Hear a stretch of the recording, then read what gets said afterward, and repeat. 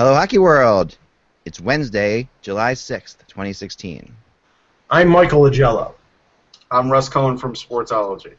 And I'm Eklund. You're watching the HockeyBuzzCast on HockeyBuzz.com. This is the podcast that comes every Monday through Friday at this time and is brought to you by viewers like you on Patreon.com/hockey. And we are here today to give you all the comings and goings in the hockey world, and because we don't take vacation. You know, all these other hockey reporters, I'm reading their tweets, they're heading up to their cabins. Nothing will get me out of my cabin. That's what I keep hearing. That's right. I know, it's sad, isn't it? I mean, honestly, I think it's a little early to take vacation if you're a hockey writer. I wouldn't want to go someplace where there's not Wi-Fi. Right.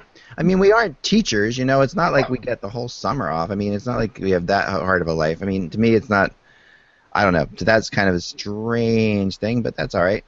But yeah, but we don't do that. We're still here talking rumors and talking all sorts of things. And the player I wanted to get into today, a little Russian guy who you might remember from the World Championships. Actually, he was sort of made his name, and that would be Vladimir Shipakov.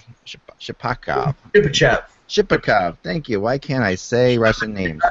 Vadim Shipakov. I apologize. I was looking at my notes. I started that before, too early. I knew I did it. Vadim Shipakov, who is available. It's a free agent, and lots of people have talked, and the Rangers have been among those teams, Russ, that we've heard. They're in on everybody, Ek. They're not getting this guy. They're not getting him. Okay, we'll stop that right here. He's not going to the Rangers. Yeah, it seems like a long shot. Go ahead. Well, I mean, the most recent speculation, and it goes along with who signed in Montreal, is that because Shipachyov was interested in going to Montreal, and then there was this thing with his contract in KHL about whether he had to buy himself out or if it was a year stay or had to go or whatever. But now that Radulov has signed in Montreal, I've heard there's a possibility of him going to the Canadiens. But the other one, Russ, I don't know if you heard this one, was Florida. I did see that, yeah. Florida, I mean, the new place they'll spend money like it's going out of style in Florida right now. That would be really surprising if he went to Florida. If he goes to Florida, other players are going to become available. There's just no way around it. You would think so.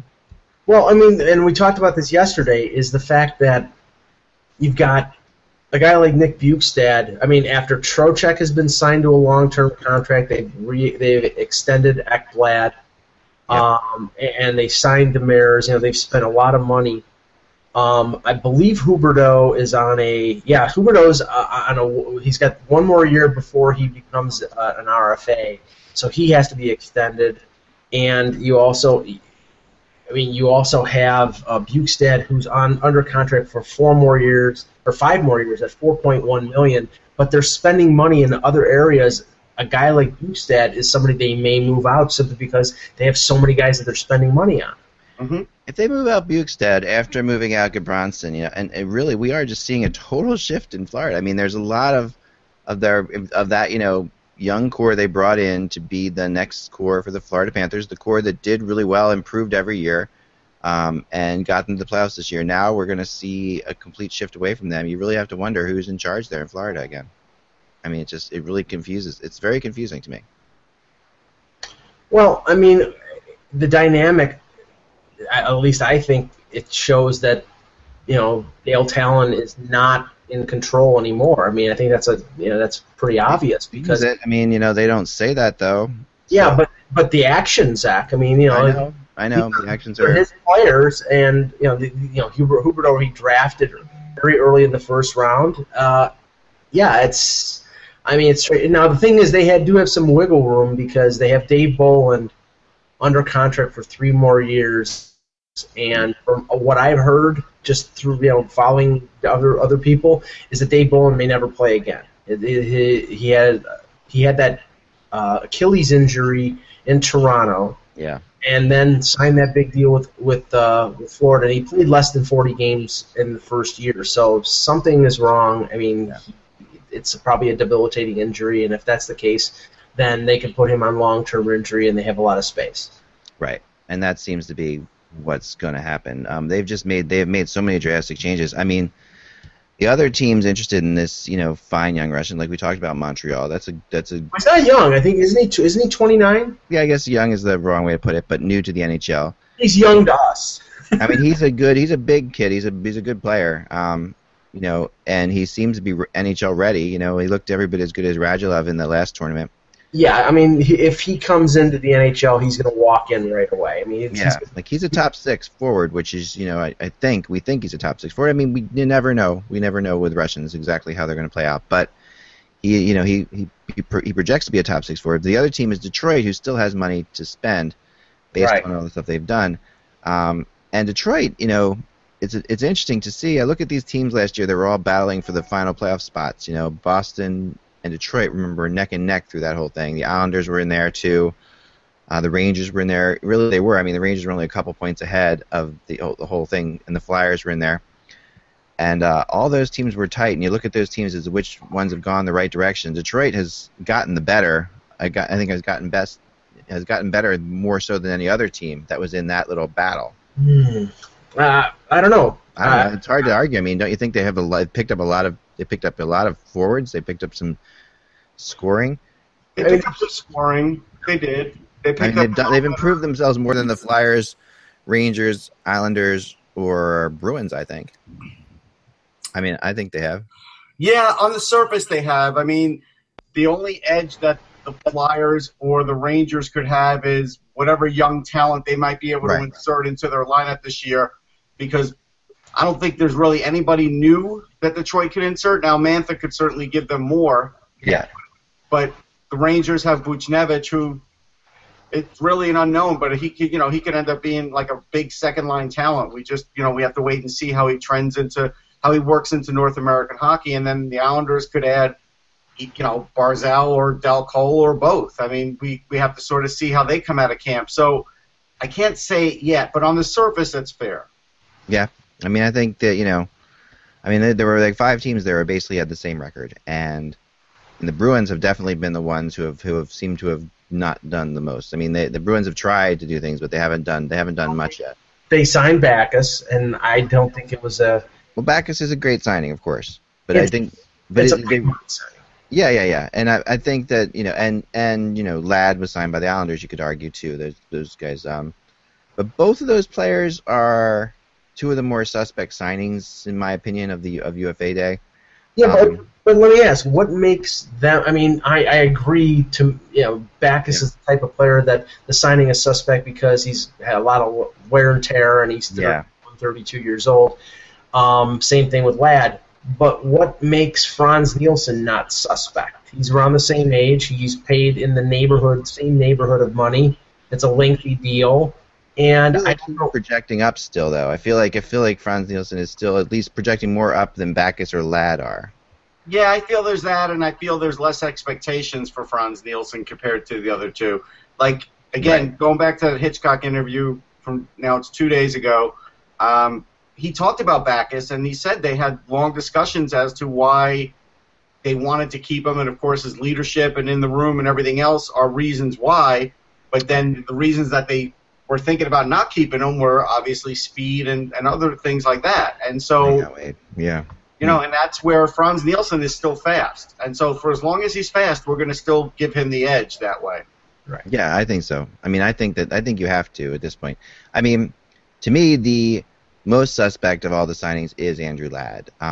And just because I feel as if Andrew Ladd was starting to trend backwards in Winnipeg, and I feel as if that when he got to Chicago, he actually was given top 6 minutes and didn't do a whole lot in Chicago, playing on a top 6 line. I mean, in a top 6 role in Chicago, that you should score. You should definitely put up pretty good numbers. I mean, you're talking about playing with talented people when you're playing top 6 minutes in Chicago.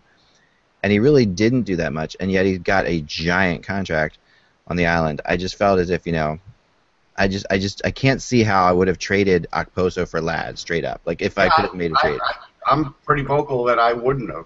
Yeah, and really that's what they did. I mean, they took. I mean, they could have gotten Okposo for what they gave Ladd. Yeah, but I think what they want, and I agree that, I mean, Okposo is 27, Ladd is 30, Ladd has got some wear on his tires, but I think the aspect that the Islanders were looking at was the championship pedigree. You know, the win in Chicago, the win in Carolina. He's won 2 Stanley Cups. He's been a leader with the Winnipeg Jets. So, you know, they see that, and I think that's what they were looking for from somebody who would play with Tavares now and then maybe move to a second line later. But I don't know. It's just the thing that's concerning about him and for a couple other forwards out there like Louis Eriksson and Backus is like how much is left in the tank, and you know, is it year 3 or year 4 before those contracts become albatrosses? Right. And you know, this all kind of transfers into my other thing I wanted to discuss today, which is the latest Cam Fowler ruler, which is the David Krejci for Cam Fowler rumor.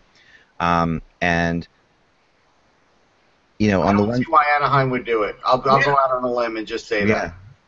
Yeah, I don't get that. That's well, what I was told is, you know, I mean, it depends what you think Krejci has left, because Krejci's been injured a lot, but when Krejci's healthy, he's still a great player, and he hasn't, you know, he's still one of the top players, you know, in my opinion, and he's incredibly fast. He's got great speed, and a lot of that comes into, I think, into the fact that, you know, this is the copycat league. This is the concept of, you know, getting yourself like a. I'm not going to say Bonino is not fast, but just I'm saying, like, you know, you have to have 3 lines. The concept of 3 lines. Anaheim has 2 lines, and this is the buzzword, right, of this free agency. Everybody needs 3 lines. Well, everybody's always. It's funny because that's suddenly a buzzword. Yeah, I can't remember. A couple years ago, everybody needed 4 lines, and now it's really, in a way, we've gone backwards. Even though everyone's like suddenly, but you need 3 really good lines, where before you needed 2 really good lines and 2 pretty good lines. Now you just need 3 really good lines, and your 4th line, who cares? That's sort of what. Well, not who cares, but your 4th line has got to be energetic. It's got to be effective, but it's also got to be cheap because you're paying 3 lines. Yeah, and it's got to have penalty killers on it. That's the other thing that's like the big 4th line trend. Is like, okay, we're going to put penalty killers on the 4th line, and they're going to be specialists, like they kill penalties. Right, but if you look at Anaheim right now, look how they're set up, and you look. I mean, Krejci's over a $7 million contract for another 4 or 5 years, and you've already got them with Getzlaf, with Perry, with Kessler. Yeah. So, no, they've got big money out there. I agree, and it's hard to imagine like that. This is a tough one. Yes. All I can think of is that there's you know the money that they're going to give Cam Fowler, they just feel is going to be crazy. I guess. Well, here's the thing. All right, so I'm looking at Krejci since 2012, 2013 when he turned 26. 47 games, then 80 games, then 47 games, then 72 games. Yeah. Like, I mean, they can't afford to get Krejci and then have him be at 50 games. Right. That first 47 games was the lockout shortened year. So true. Okay. But he's been trending with he's missing games. He definitely, and he's been playing hurt too. Like, it's not just in some of the games he's been quite. I mean, talking to people up in Boston, they'll tell you Krejci hasn't been 100% very often. That he's, you know, kind of got the Peter Forsberg thing, you know, going on where he's playing, but he's not necessarily himself. But the thing is, I mean, with Anaheim, if you add a Krejci, I mean, first of all, you've got Fowler under control for 2 more years, right? At $4 million, so you have time. To me, it's like, okay, maybe you want to trade for another center like Krejci, but you trade one that is more fiscally sound than spending over $7 million on another guy on top of Getzlaf and on top of Kessler. I could see that. And it also. I mean, he just had hip surgery. He's a guy. Yeah. And so that's another red flag. Big time. And I wonder if Boston, you know, would retain any of that salary. That's the other question I wonder about. Like, because I've heard they might, and it would be a strange move in some ways to retain salary for a guy like David. I mean, Krejci, if Boston's going to be successful, I think he still has to be part of that right now. And I don't think they have a choice. Like, I think these rumors are coming out of Boston because of their desperation to get other defensemen that they're not able to land, and unfortunately, they don't have a lot of pieces left. You know, they should have thought about that when they traded Dougie Hamilton. They had pieces there. And they've shifted things around since they've won a championship, and it hasn't really worked out for them. Right. Let's go revisionist history here. If they keep Tyler Seguin, they probably don't extend David Krejci, and your number 1 and 2 is Seguin, Bergeron. Now, with Krejci being hurt sometimes, Bergeron is forced into a first-line role, which I think he's less effective as than being a second-line center where he can kick in offense and be a shutdown guy as well. So that move that Peter Chiarelli made, trading Tyler Seguin to Dallas, I think is going to have disastrous effects for the Bruins for years to come. Yeah, I think ownership forced them to make that move. I really do. But the other thing is, I think Krejci got those numbers and got that contract off of what he did in the playoffs against Philadelphia. He just kills Philadelphia, and I think that was when he looked his absolute best. I haven't seen him look that good since. Have you, Ek? No, I agree. I mean, he's still against Philadelphia. Even last year, he's still played well against Philadelphia. He does have you're right. He has something on the Flyers, but that playoff in general, he was very good. So I think that a lot of it has to do with that to me. But yeah, I don't it's hard to disagree there. I think that it's almost like it's almost like this is a trade that could happen later in the season when Krejci's going well and everybody sort of like says, okay, he's healthy now, and but these kind of trades usually have to happen now if they're going to happen at all. One thing that many deals that have happened in the past year proved is that anybody can be traded. I mean, Leaf fans thought that Dion Phaneuf, his contract was not tradable, and it was. They had to take a lot of bad money back, but they made the deal work. So it's possible that Krejci could get traded, but the injury history, the length of the deal, and the amount are just big hills that Don Sweeney would have to climb to get that contract moved. No, I'm 100% with you. The best thing Boston has going for them, it's an easy division. That's really the best thing they have going for them. Yes. It is an easy division. I'm coming in the top three. One of the teams in that top three, is probably not going to be the greatest team in the world, and it depends. I guess it depends on where Florida is heading. I mean, if Florida, to me, could be, you definitely have only a couple more years of it being an easy division. It feels like. Yes. Buffalo's coming, Toronto's coming, Montreal is so unpredictable. I mean, Montreal could be right back if Price comes in and they get them. Win the division, nobody would blink an eye. They could run away with it. They have the ability to do that. It depends on how everything plays out. But before we get into some of the arbitration people I want to discuss today, I wanted to also get into Russ, you had interesting thoughts on Cole Bardreau. Yeah. What are your thoughts there?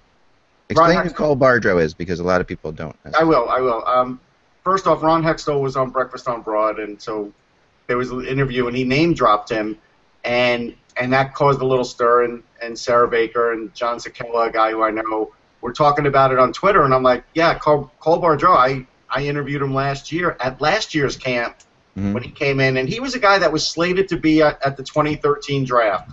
He didn't get drafted, though, because he basically had a C7 injury in his vertebrae, and so he didn't blame anybody for not drafting him after that, and he's had to work his way back. The Flyers signed him last year. Smart signing. He got him 13 goals in Lehigh. It was his first season back. I put the article back up because he had a game number that he wanted to reach. I don't know what it was, 72 or something, and I think he got really close, if not reaching that. And so this year I think the expectations have increased for him, and he's a guy that can play center or wing. He's very strong. He's not the biggest guy, but he's really strong, really good face-off guy. He was a hard-nosed player in the ECAC. He actually went to World Junior Camp with Shane Gostisbehere. I remember interviewing both of them in that camp. And so they're really familiar with each other. And so he's a guy to watch because he's a guy where in one of those bottom six roles, he could always walk away with one of those. And he's had a chance to sort of bring his game back up to where it used to be. And so we'll watch out for him. Another interesting guy, I just posted something a little while ago, is Mike Vecchione. He was a freshman, and he was also a teammate on Union when Union won, and we all watched him win here in Philly when they won the championship. And so he's undrafted, and he's getting an invite. That's the thing I like about camp. I don't know if you remember J.T. Smith was in Flyers camp. Yeah. It's fun to see these guys. Yeah, it's like a real shot for these guys. It's always a good story. And every once in a while, somebody comes through this, that really surprises you. I mean, and Bellemare was that to a degree, I mean, when he came through, and he really, now he's turned into quite a player. I mean, and I think that there are a couple roles on the Flyers definitely up for grabs in those bottom six roles. I think those bottom. Look, last year the Flyers literally, I don't remember any kind of announcement. I don't remember anything. All of a sudden, I remember looking up, and there was a guy named Myers, and there was a locker, and it was Philip Myers, who was basically a free agent defenseman in junior ranks, very talented offensive guy, big guy, little bit of a project a couple of years ago, and now this year in the Memorial Cup playoffs was a star. Like, he was fantastic, and he came in with no fanfare. Right. They were calling him Phil instead of Philippe. It almost seemed like they just wanted to sort of slide him in there and not have any of us notice. And I remember I noticed, like, the second day of camp, like, wait a minute, this name sounds familiar. Who, and then, so it was interesting how they sort of did that. That's the funniest thing about these rookie camps for me. I mean, for you, it's got to be even crazier because you really track all these guys. But for me, you can't track them all. You can't. Yeah, no, for me, I track them through you, basically, or I track them, through others that I listen to. But I don't really know these prospects except for the biggies. But then suddenly, we'll be talking and that guy, and it'll just click on. Wait a second, he was the guy at the at the World Junior, and it all kind of goes together. Yeah. That's what's fun about these rookie camps in general. I agree with you.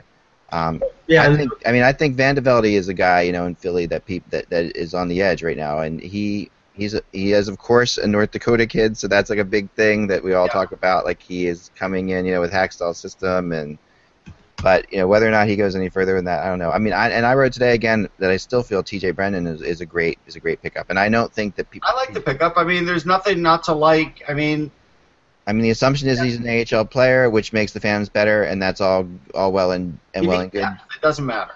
But he can be just that and be a success, and that's what's kind of great about T.J. Brennan.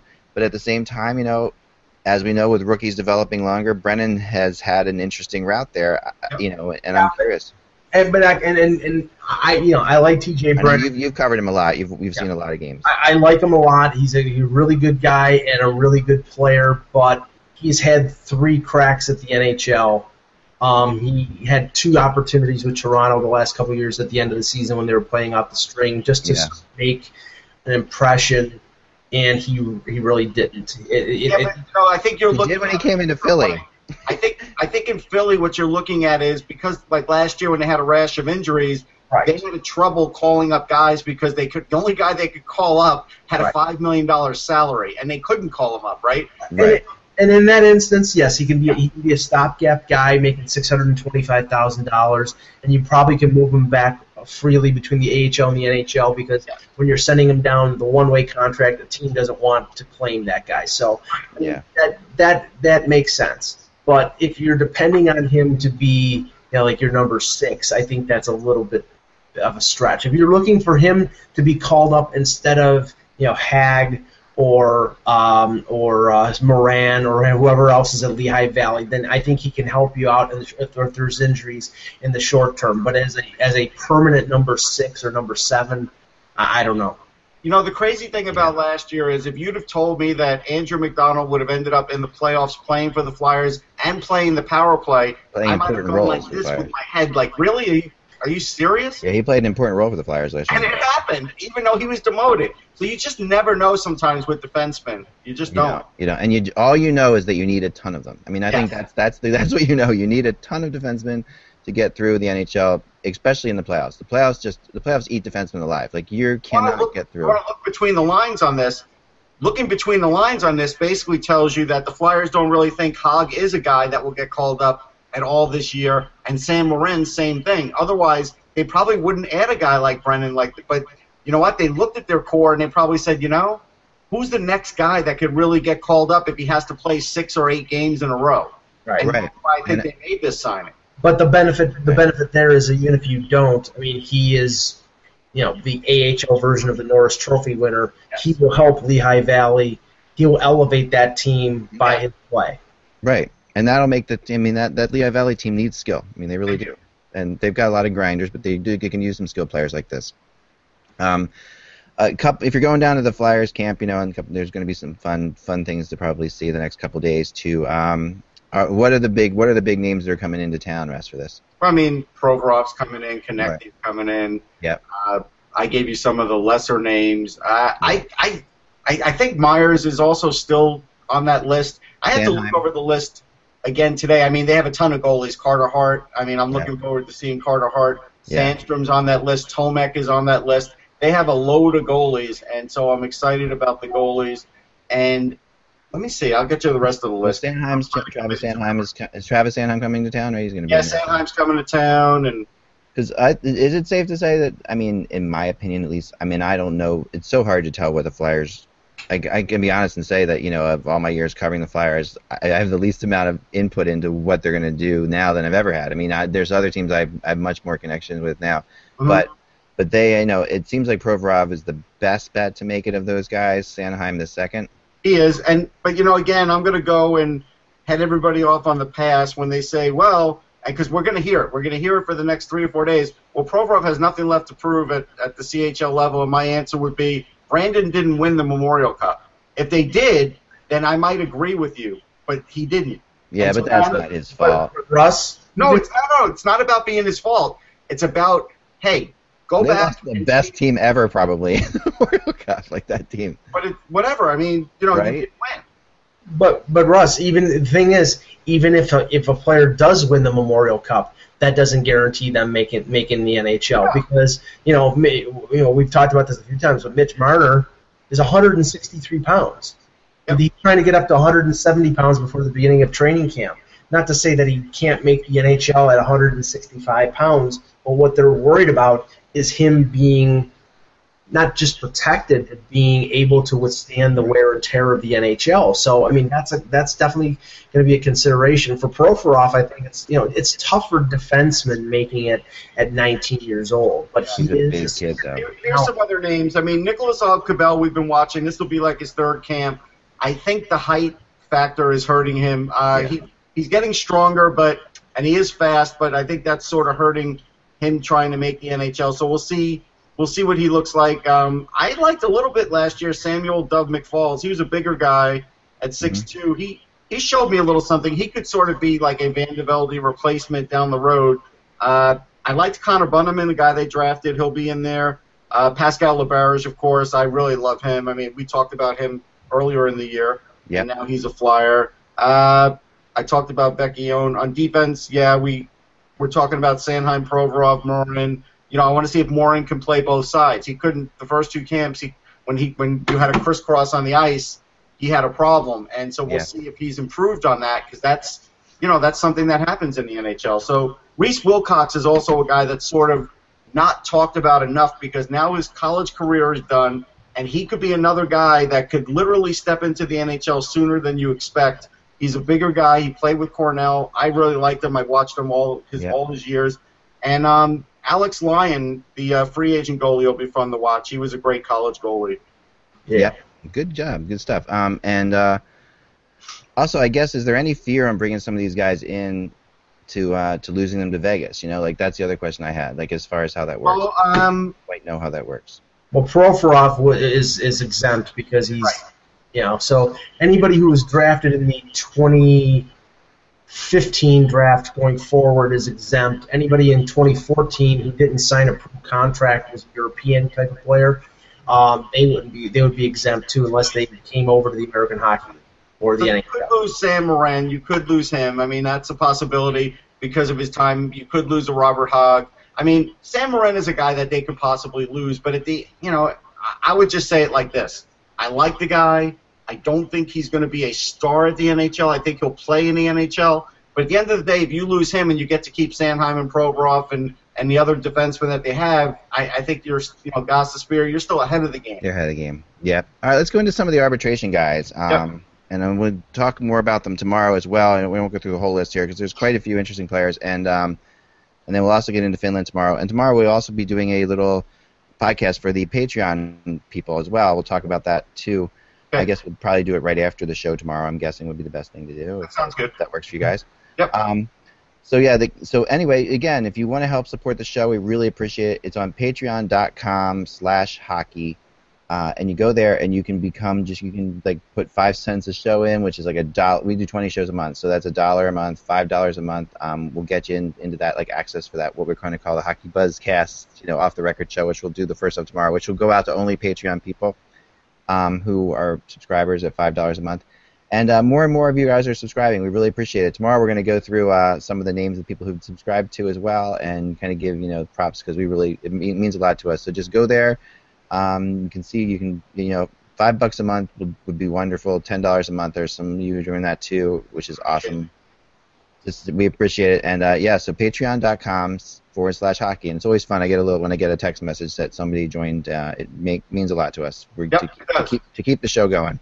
All right, so let's talk about arbitration as well, because this is going to be there are more players, and every year we see arbitration list comes out, and every year these players, almost all of them get signed by the time we get to arbitration. It's very weird that I think that's kind of crazy.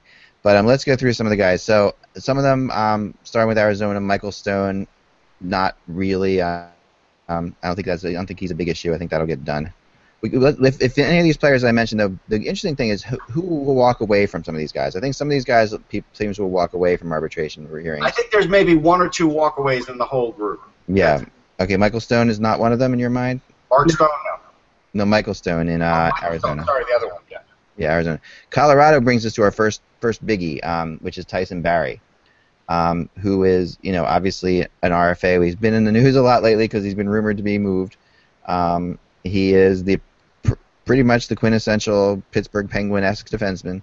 He they've been and they came out and said no, he's not going to get traded. His last salary was $3.2 million. He's going to arbitration. He could probably get in the $5 million range. Yeah, but it's on a 1-year deal, and that is what Colorado. I mean, Colorado just doesn't want to sign him to the long-term deal. If they get him for 1 year, even if it's for $5 million, they're going to be happy because they can push the decision down the road. And the value of defense, as you've seen, and as we've seen this in the last month, is going up and up and up. So they get him signed for a 1-year deal. He has another good year. You could see him traded next summer, and they get more. Yeah, Barry's one of the few that I think will actually go to arbitration based on the fact that they've done all this negotiating in the press, out of the press, and it hasn't worked out. And this is the same team that brought you Ryan O'Reilly, and they have a tendency to do this. Yes. There are people who I've talked to who think he could end up with a 2-year bridge deal in there somehow instead of hitting arbitration, but I don't think he wants that. I don't think he wants that either. It's a question, whether, and I don't know if that would bring him up to free agency or not. I think it might. But if not, the comparables for him are, people say Krug, which just was signed at 5.25. Right. That's fair. Vatanen at 4.875, somewhere in there. So five is probably about right. 5 over 4 years might be my guess, but we'll see how that plays out.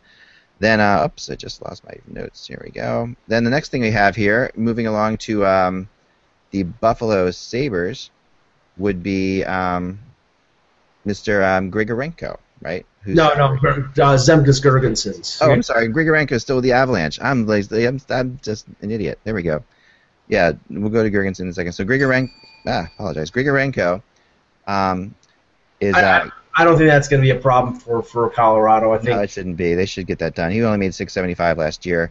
Yeah. The Red Wings, Jared Coreau.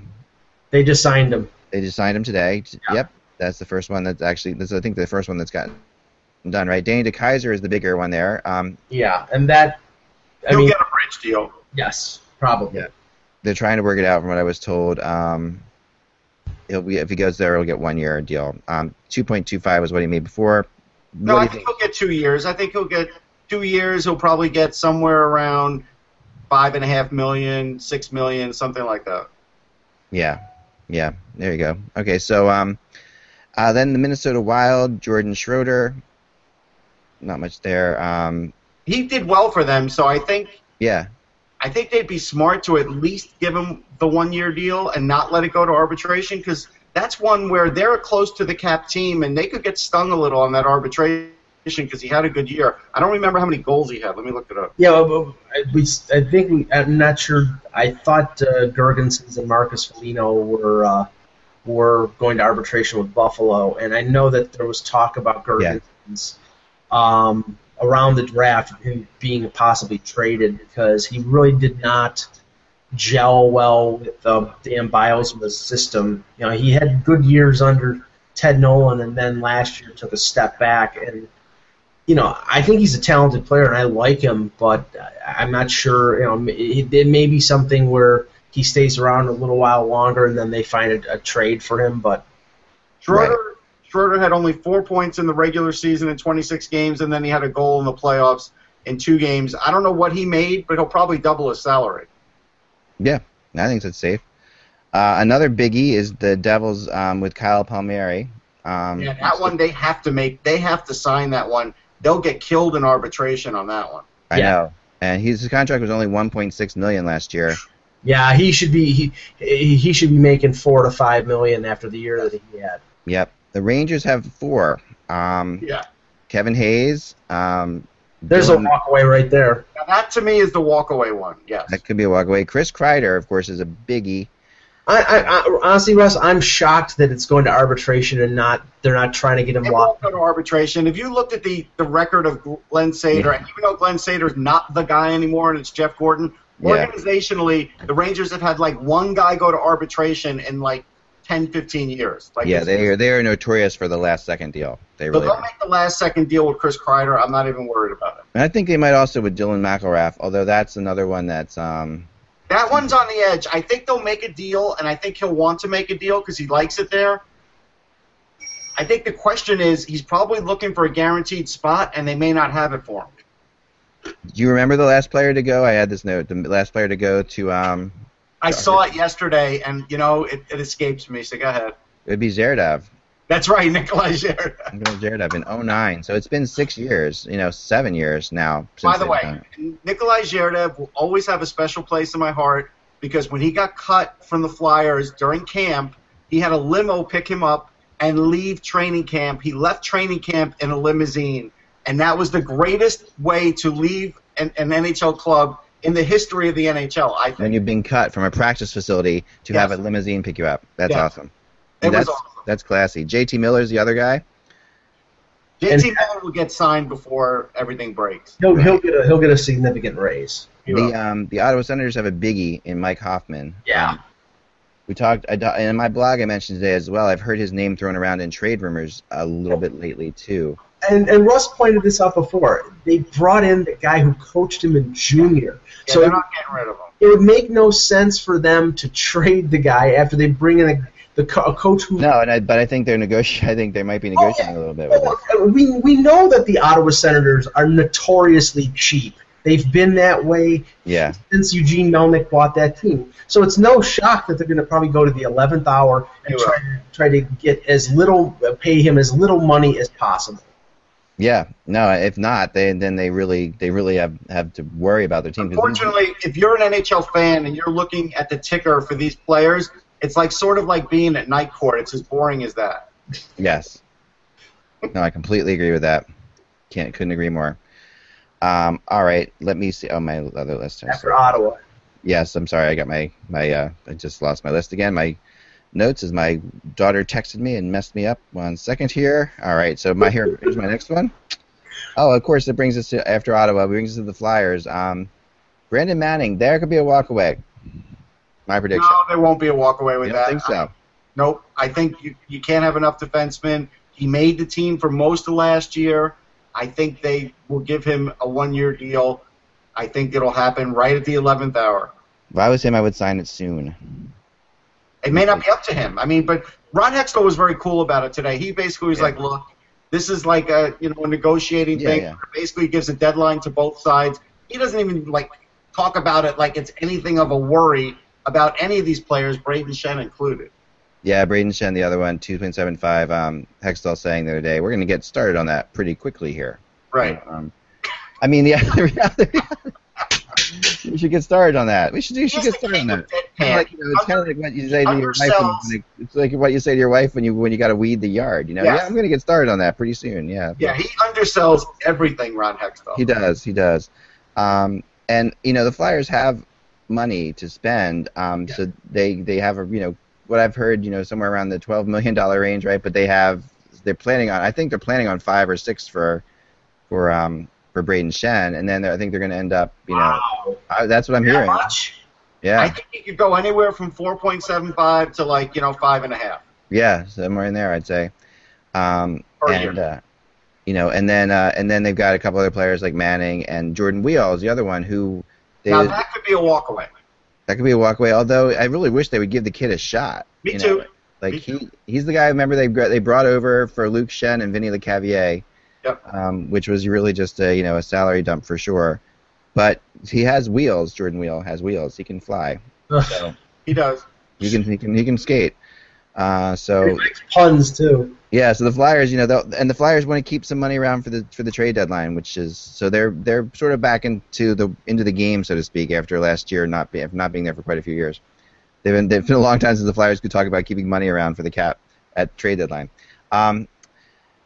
Finally, before we get out of here today, can I just mention the Toronto ones because there were 3 Toronto. Yeah, I was going to do them tomorrow. I was going to hold off on them. Oh, okay. But I was going to just mention and a couple, and we're going to get into. I wanted to get into Finland too. Russ brought up Finland, and I think that's a really interesting topic for tomorrow as well. We'll talk about that a little tomorrow. But I wanted to talk about Jaden Schwartz, who is might be the best player on this list. In my opinion, I'm a big Jaden Schwartz fan. I think that kid is the real deal and vitally important to St. Louis, especially given what's happened with losing Backus and everything. They really need to make Jaden Schwartz happy. I think they're trying. They're still optimistic from what I've heard that they're going to get a deal done long term. But I think it'll happen. Yeah. I mean, he is Tarasenko's line mate. He is a big deal. And he's got just tons of talent and speed. Yeah, well, it's right, but it's a question of now you're paying Tarasenko close to $8 million. Right. What do you pay Schwartz? I think probably you pay Schwartz at least over 5, probably closer to 6. Right.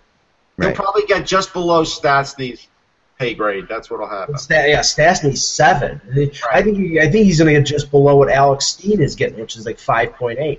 At least that's what they'll want to get him for. That's what they'll want to, but I think he'll end up making more than Steen. Right, and that's the whole thing here. This is I'm not saying that it's as acrimonious.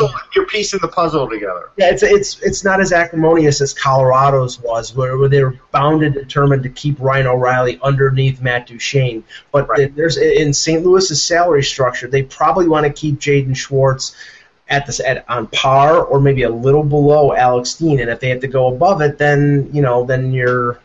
I mean, Alex Steen is probably your next team captain there, either him or Peter Angelo. So you do not want to pay Jaden Schwartz more than your eventual captain.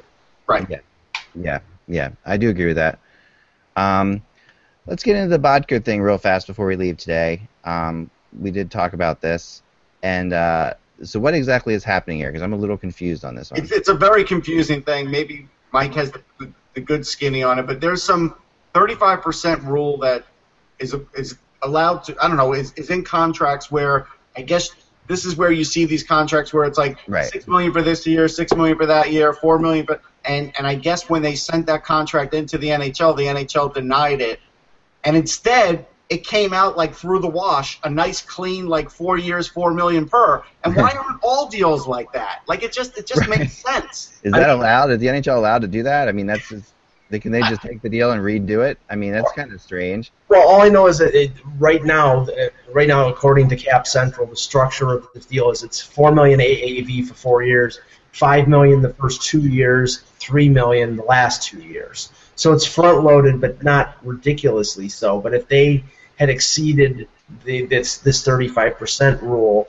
then that means that they were probably putting the first year around $6 million and the last year at around $2 million or something like that. But I didn't see that. It only came out like you said in the wash as a 4 for 4 with $5 million with the first 2 years. General manager did a good job with it. That's where I saw it, so I have to give him credit.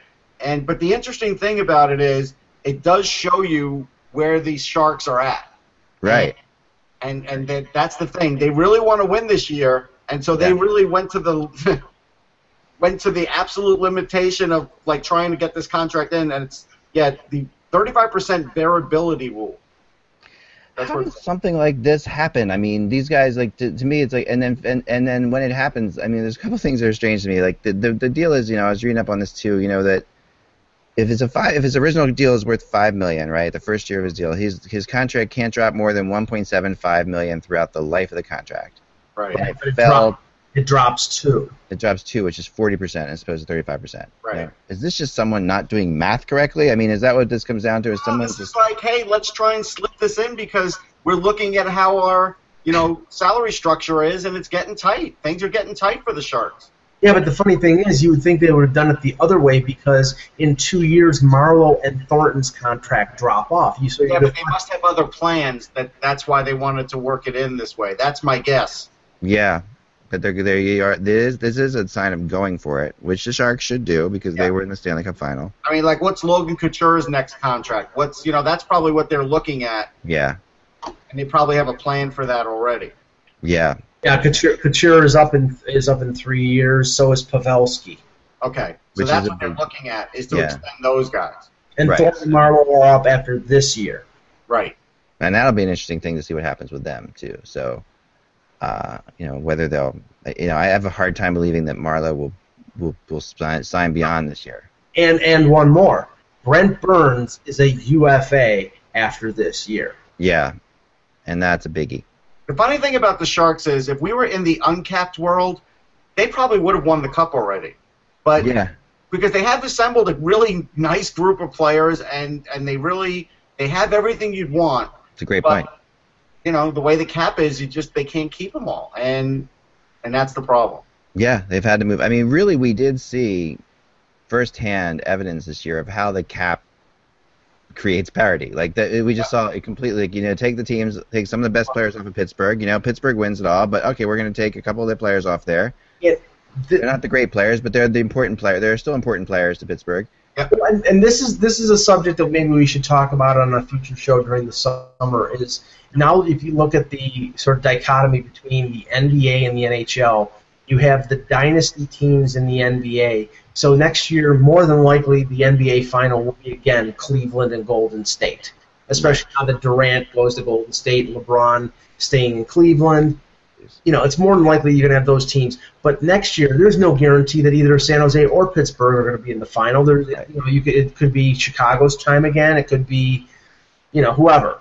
One good thing, I'll tell you the one great thing about the NHL, they haven't created that exemption that exists in the NBA where some great player who's at the end of a deal, like let's say Joe Thornton next year says, boy, I really want to win the Cup. Who looks like the best Cup team? Let me look in the newspaper. Okay, I'm going to join that team for the least amount of money. Players don't do that in the NHL, and it's a good thing that they don't because that's what's happening now in the NBA. Like Ray Allen was retired. Now he wants to come back and play for the Warriors because, hey, I can win a championship there. Why not? I didn't, and it's just, it gets crazy. It's just the nature of the sports, isn't it? I mean, the fact that you've got 6 players on the basketball court and they basically run the whole thing, and I had 6 guys coming off the bench, but most of them are insignificant. I mean, that's just that you can win us. You have the best team, and it's pretty clear. Hockey is so much more complicated than that.